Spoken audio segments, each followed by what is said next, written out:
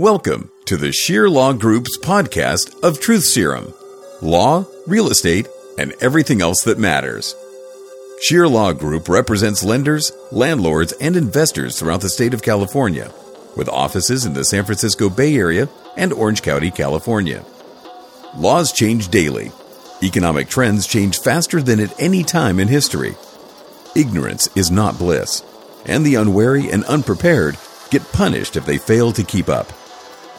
If you want insightful information on issues of interest to the real estate lender, landlord, or investor, you've come to the right place.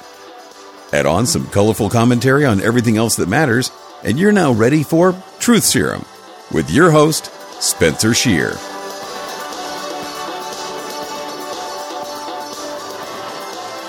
The law. Landlords, is Big Brother regulating you? I think so. Federal, state, and local governments are increasingly regulating every area of life. Increased government regulation has recently resulted in a seismic shift to limit the rights and remedies of residential landlords in California.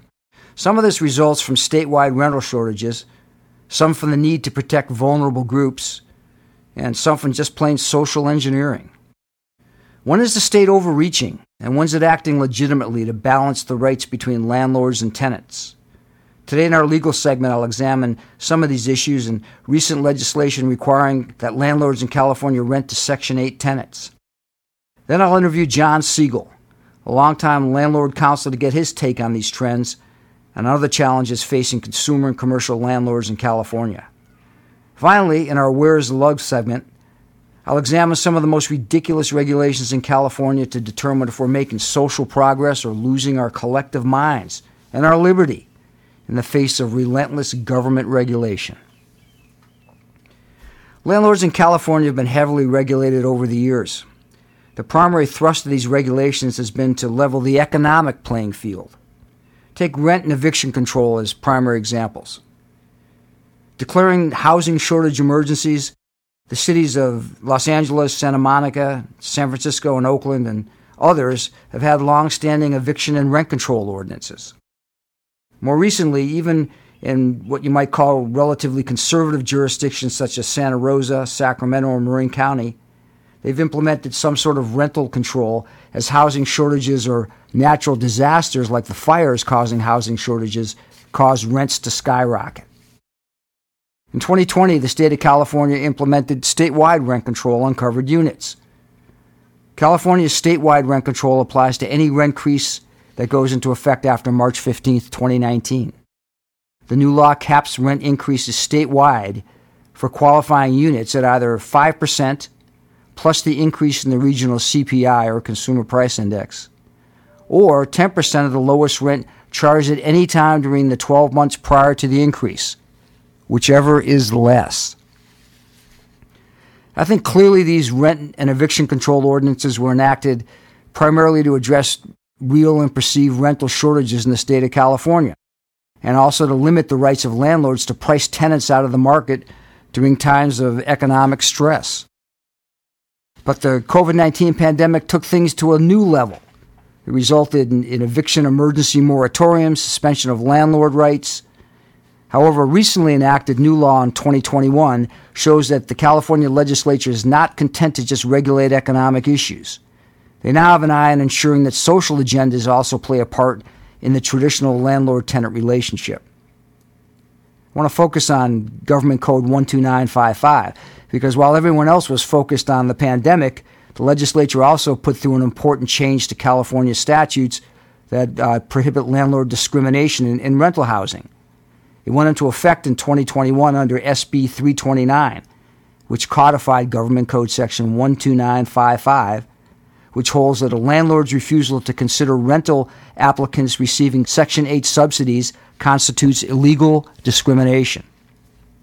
So the law was changed, in essence, by redefining the definition of a prospective tenant's income. So they now include income as Section 8 housing vouchers, which is deemed the same as income from any other source.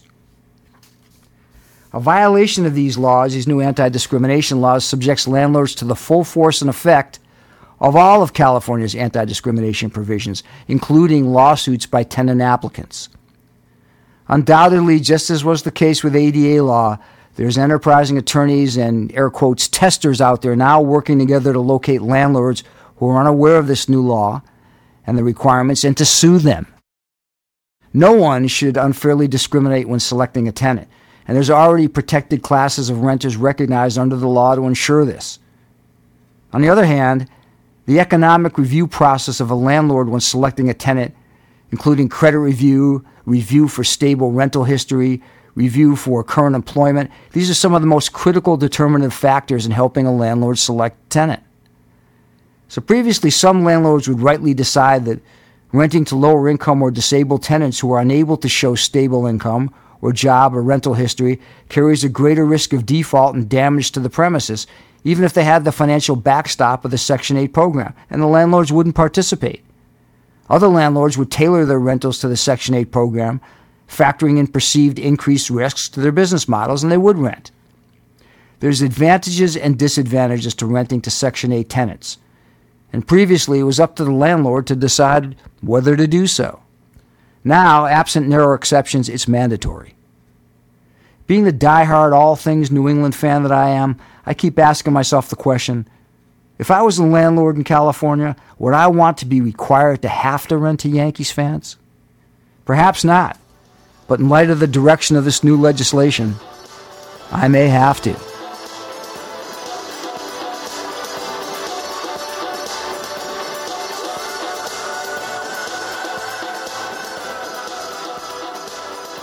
Laws and real estate.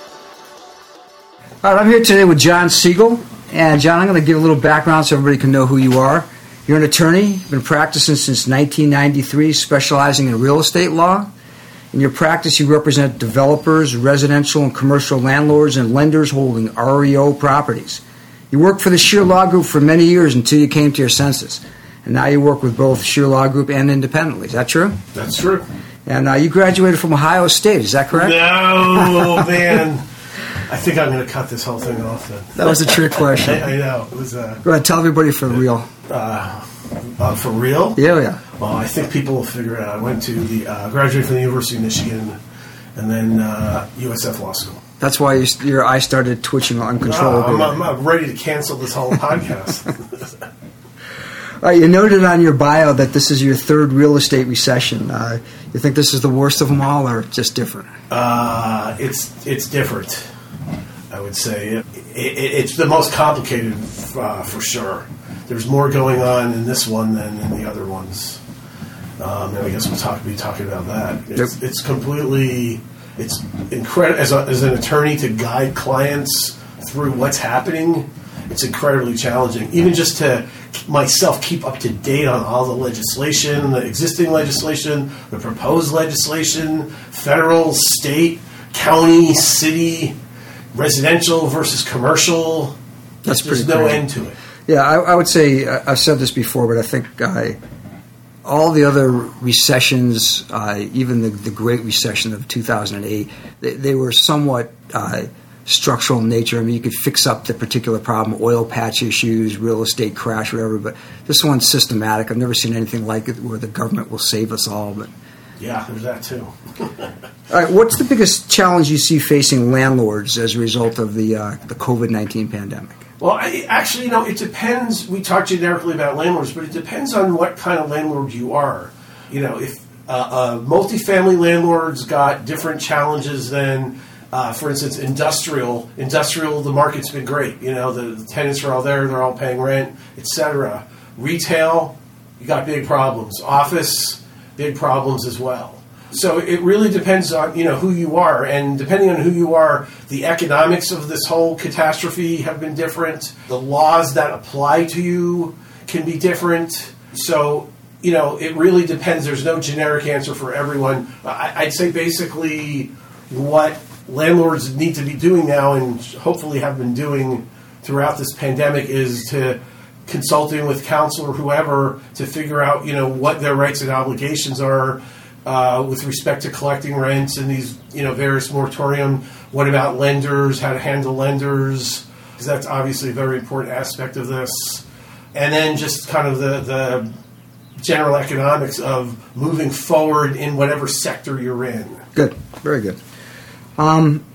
It's estimated there'd be over 1 million evictions nationwide if existing state, local, and federal moratoriums were immediately removed. And I saw an article that said the CFPB, actually they're proposing extending current moratoriums on residential evictions until January 1 of 2022, not only on the federally backed mortgages, but on all residential mortgages secured by a borrower's residence.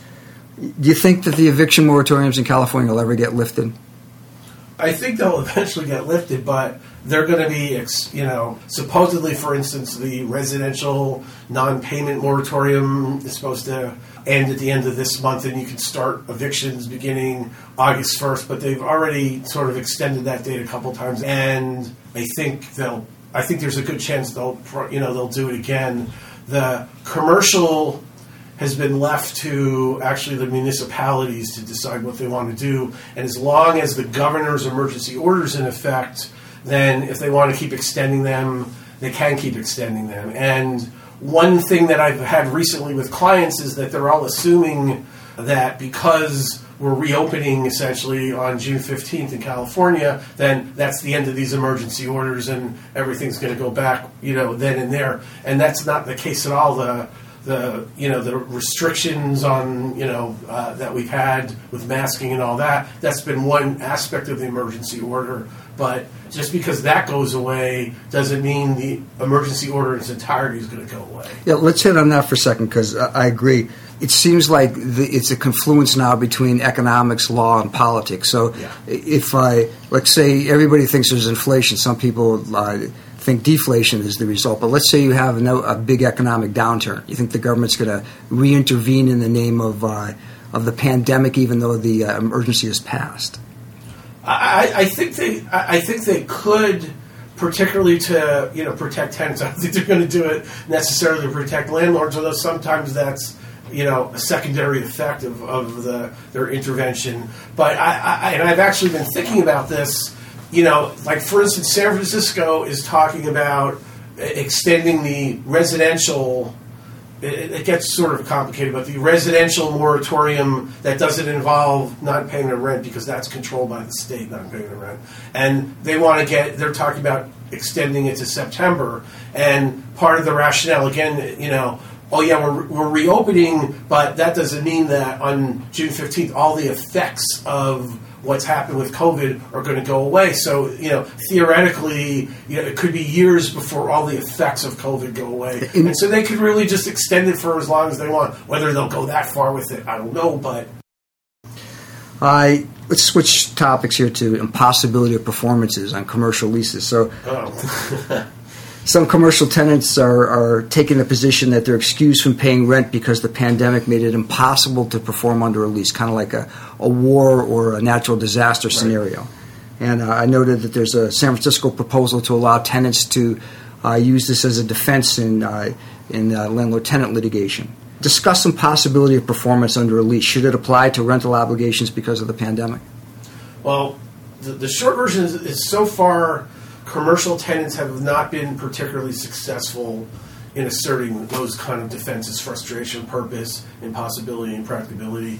The first part of the analysis, though, is you have to look at your lease, because a lot of the leases do address these issues, and sometimes they allocate that risk to the tenant. Occasionally, but not often, they'll allocate it to the landlord, or what a lot of them say is that the risk will be on the landlord so long as the tenant pays rent. So what that means is if the tenant pays rent, the landlord can't evict for violating other parts of the lease. Like, for instance, if you have a shopping center or mall lease where the tenant's required to be open on certain days and certain hours, and they don't do it. And a lot of these leases, as long as the tenant's paying the rent, then the landlord won't can't enforce those other parts. Right. So the first thing to do is to look at what a lease says. Beyond that, if the lease doesn't really address it at all, or doesn't really address it in a clear manner, so far, there could be some judge out in Georgia or whatever that's come up with whatever ruling, but so far the tenants, and also there's a lot of cases with insurance companies now where people who are insureds had to close down and they have these business interruption coverages and all that, and they're making these claims, same thing, acts of God and, that kind of thing. And so far the tenants or these kind of claimants have not done well. A force majeure clause, which is trying to cover, say, acts of war, acts of God, does it have to have specific reference, in your opinion, to pandemic-related events with specificity or not? The judges have been, so far what I've seen, and again, there could be judges elsewhere that, they're looking at the entire context. So lots of times it'll, like these force majeure clauses, and that's what I was talking about by looking at your lease was a force majeure clause. A lot of times it'll say, acts of God and strikes and like hijackings and just like all, a list of weird stuff. And judges so far have not been looking at that as an exclusive list. Got it. What if a business raising this defense, some possibility of performance, got a large PPP loan during the process? They didn't pay rent. Should that change things in your opinion? I mean, in my opinion, that's something like that should. Because the idea is you're closed down because let's say there's a health order and you're closed down. And that makes the argument from the tenant would be that makes your performance impossible because you can't be open for business, bring in those revenues that you use to pay rent. And if you have another source of income like PPP money, I mean, I would argue strongly that, the shutting down didn't make it impossible for them to pay rent, the tenant to pay rent because they got the money from a different source. Yeah, anecdotally, because I go to restaurants, whenever I can find one that's open, will let me in there, mask, no mask, 10 masks, I'm in there. Yeah. And you'll find invariably the ones that are still operating, the smaller ones, had PPP loans, it seems like. Yeah. All right, which of the following do you like the least? Think about this carefully. Okay. Ohio State, I like the least. Okay, I should have put that one. All right, no, that could be the answer. But think carefully on this one. Is paying taxes, Bill Belichick, or spoiled tuna fish?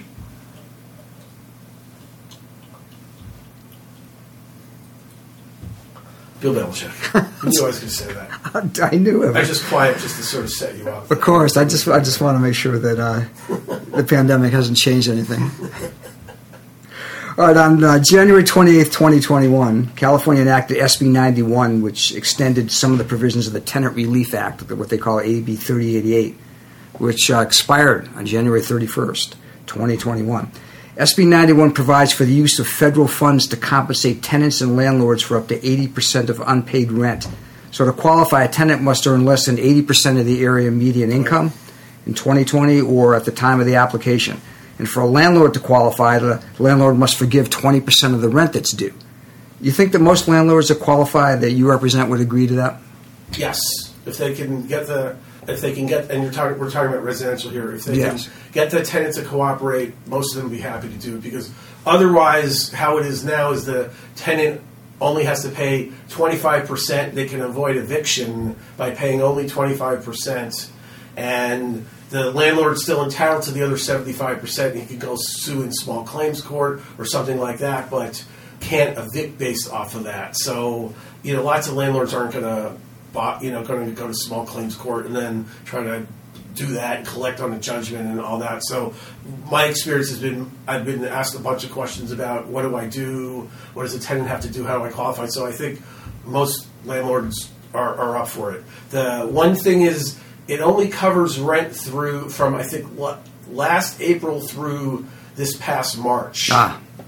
So that's another issue. But even for that, you're just giving up your 20% of the rent for that period. So you're giving up 20% for the possibility of chasing somebody for 75% they may never collect. Exactly.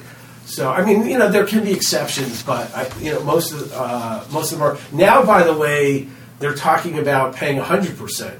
California got $2.6 billion from the stimulus to be allocated for rent payments, and Newsom, since there's this big windfall now, the $75 billion tax windfall, Newsom's proposed adding California's own $2.6 billion to that, so that's a $5.2 billion pool, and that would theoretically pay 100%. You think that could change the recall? Maybe you think he's throwing money for that reason? I don't know. He's also, by the way, proposing another $2 billion of state money to pay for water and utility, unpaid water and utility bills. Lots of billions being tossed around. Amazing. Yeah. You think the dynamics have changed because of the pandemic enough that you can safely say landlords will do whatever it takes to keep a tenant that could pay in the game? I think for the most part it has. You know, when I've had these conversations with landlord clients, you know, I always say to them, hey, okay, you know, let's say you get them out, then, you know, are you going to be in a better position? You know, then what are you going to do? You know, if it's a commercial, let's talk about commercial versus residential. Like, for instance, commercial, now you have a vacant space. You're going to have to spend a bunch of money on tenant improvements to get the place ready. Then you have to find the new tenant. You know, no rent's coming in during all this time. You have brokerage commissions. You know, maybe you'll have to do some free rent at the beginning of a new tenancy, especially if it's retail. You know, is that worth it? Yeah, anecdotally, I've noticed that our landlords have been just a little more friendly here in our commercial space, just a little. And you know, one other interesting thing is I've had conversations with landlords that basically are willing to forgive all. I'll give you one example. Client who's convinced interest rates are going to go up a lot. He wants to refi now before they really go up, and you know, pull whatever he can out of the property, and that's what he wants to do. And this is commercial, and basically he wants to have tenants there paying rent. You know, he's willing to forgive lots of back rent and all that stuff. He wants them there so he can do the refi. Yeah, you gotta have operating tenants. Yeah. I'm with you. Rent control. Let's talk rent control just for a second. So, rent control jurisdictions, excluding state rent control. Let's just talk. Okay, San Francisco and Oakland. Yeah, Berkeley, San Francisco, Oakland. They override the rights of foreclosing lenders to evict tenants that are living on the property after foreclosure. And even in jurisdictions not subject to rent control, tenants that occupy a property after foreclosure generally have greater rights. If you're representing a lender that's foreclosed and there's a suspect lease, it looks like the lease was dummied up or it's an inside lease between relatives or friends, how would you advise the foreclosing lender who wants to contest the tenant claim? I would advise him to get an unlawful detainer case filed as quickly as possible and then do discovery. And you want to get, if they're claiming that it's a tenancy with a lease and real rent and the whole thing, okay, then I want to serve discovery. I want to get copies of the lease, copies of bank statements showing the money was paid, get copies of checks. If the lease shows a security deposit, I want proof that security deposit was paid, that kind of thing. Utility bills, going back to certain times, et cetera. And that smokes a lot of these people out. Good point. A tenant can defend against paying rent asserting that a property is inhabitable. You're familiar with that? Uninhabitable. Uninhabitable, yes. You're very familiar with that. Tell me about the worst habitability claim you ever had. The thing with habitability is the worst things I've seen, and it's very unfortunate, are hoarders. And they create uninhabitable places for themselves and other people if it's multi-tenant, multi-unit, other tenants in the building. That's, been the biggest problem. But I've had other disasters like a sewage pipe burst, things like that. Anything that stands out in particular? Some tenant that came in with a radioactive 6-inch cockroach or... I actually did have once where the tenants put cockroaches in a Ziploc bag and brought it into my office. That was interesting. That's sway the case? I don't remember. Funny. All right, last question. Assume the night before the AFC Championship game between the Jets and the Patriots, you found a discarded casino ticket that paid you $10,000 if the Patriots won. Who would you root for? Be honest now. So 10,000 Patriots win, and I get nothing if the Jets win? Correct. There's something more important in life than money. Did I understand? I appreciate that. John, thank you. Where is the love? Where is the love? Where is the love? Where is the love? Where is the love? Where is the love? Everything else that matters. Ridiculous laws are nothing new. However, in light of the increasing encroachment of government into every area of our lives, I thought it would be worth comparing some ridiculous laws passed over the years and then compare them with recent laws that are just as ridiculous, and a recent court case telling overbearing leaders in California, stop. Take, for example, I read on the internet, so again, it may or may not be true, that in Lebanon, it's okay for men to sleep with animals if they're female. In Samoa, it's illegal to forget your wife's birthday. I did verify that Florida has an ABC statute that makes it illegal to participate in any contest in a bar that would endanger a dwarf, including dwarf tossing. Idaho's criminal code makes it illegal to eat another human being unless the action was taken under extreme life-threatening circumstances, which I assume would be something like McDonald's is closed for an extended period of time or some other emergency. The Delaware criminal code makes it a person guilty of disorderly conduct if they conjugate with other people in a public place wearing masks, hoods, or other garments, rendering their faces unrecognizable. Think about that for a minute. This brings me to one of the more recent regulations that was issued in May of this year, which pushed me over the edge. Apparently, Muriel Bowser, the mayor of the District of Columbia, enacted regulations prohibiting both standing and dancing at a wedding. Another overreaching and ill-conceived coronavirus mandate that you can add to thousands and thousands of more enacted over the last 18 months throughout the U.S. by everyone from courts, legislative bodies, doctors, guilds, and the International Brotherhood of Previously Divorced Sisters who support vegetarian rodeo riding. When is enough? Fortunately, it looks like it's up to the courts to stop the madness and restore the love, while people gear up for elections to make their voices known. In a recent case called Harvest Rock Church versus Newsom, the Ninth Circuit Court of Appeals, supported by the Supreme Court, enjoined the state of California from enforcing regulations that prohibited church attendance and singing at church services because they were applied in a discriminatory manner by the state of California, meaning you could pack people into Target and Walmart or wherever they wanted to go, and they could sing and dance their way through the aisles, but you couldn't go to church and sing to your Creator. As a result, Governor Newsom settled the lawsuit and agreed not to continue to discriminate, and he paid over $1.3 million in legal fees, which really means you and I paid through our taxes.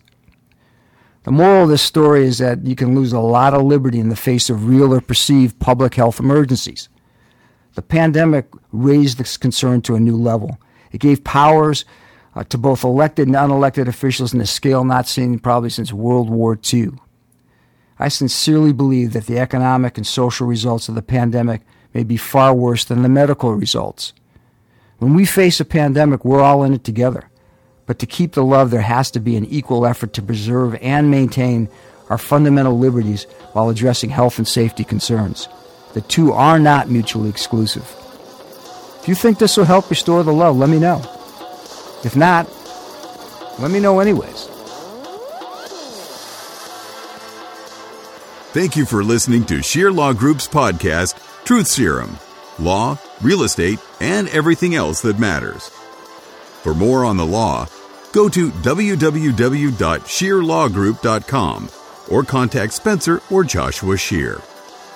For more info on real estate, see your real estate broker or agent. Don't forget to mow your lawn, trim your hedges, and pay your mortgage. For more information on everything else that matters, read good books, cultivate good friends that you can share ideas with, pray often, and do not place your hopes in governmental institutions. Write Spencer Sheer if you want to argue the points made in this podcast. Finally, this podcast cannot be relied on as legal advice, and SLG disclaims any responsibility for the ideas presented. See an attorney if you have issues or problems related to the subjects mentioned in this podcast. Adios, amigos.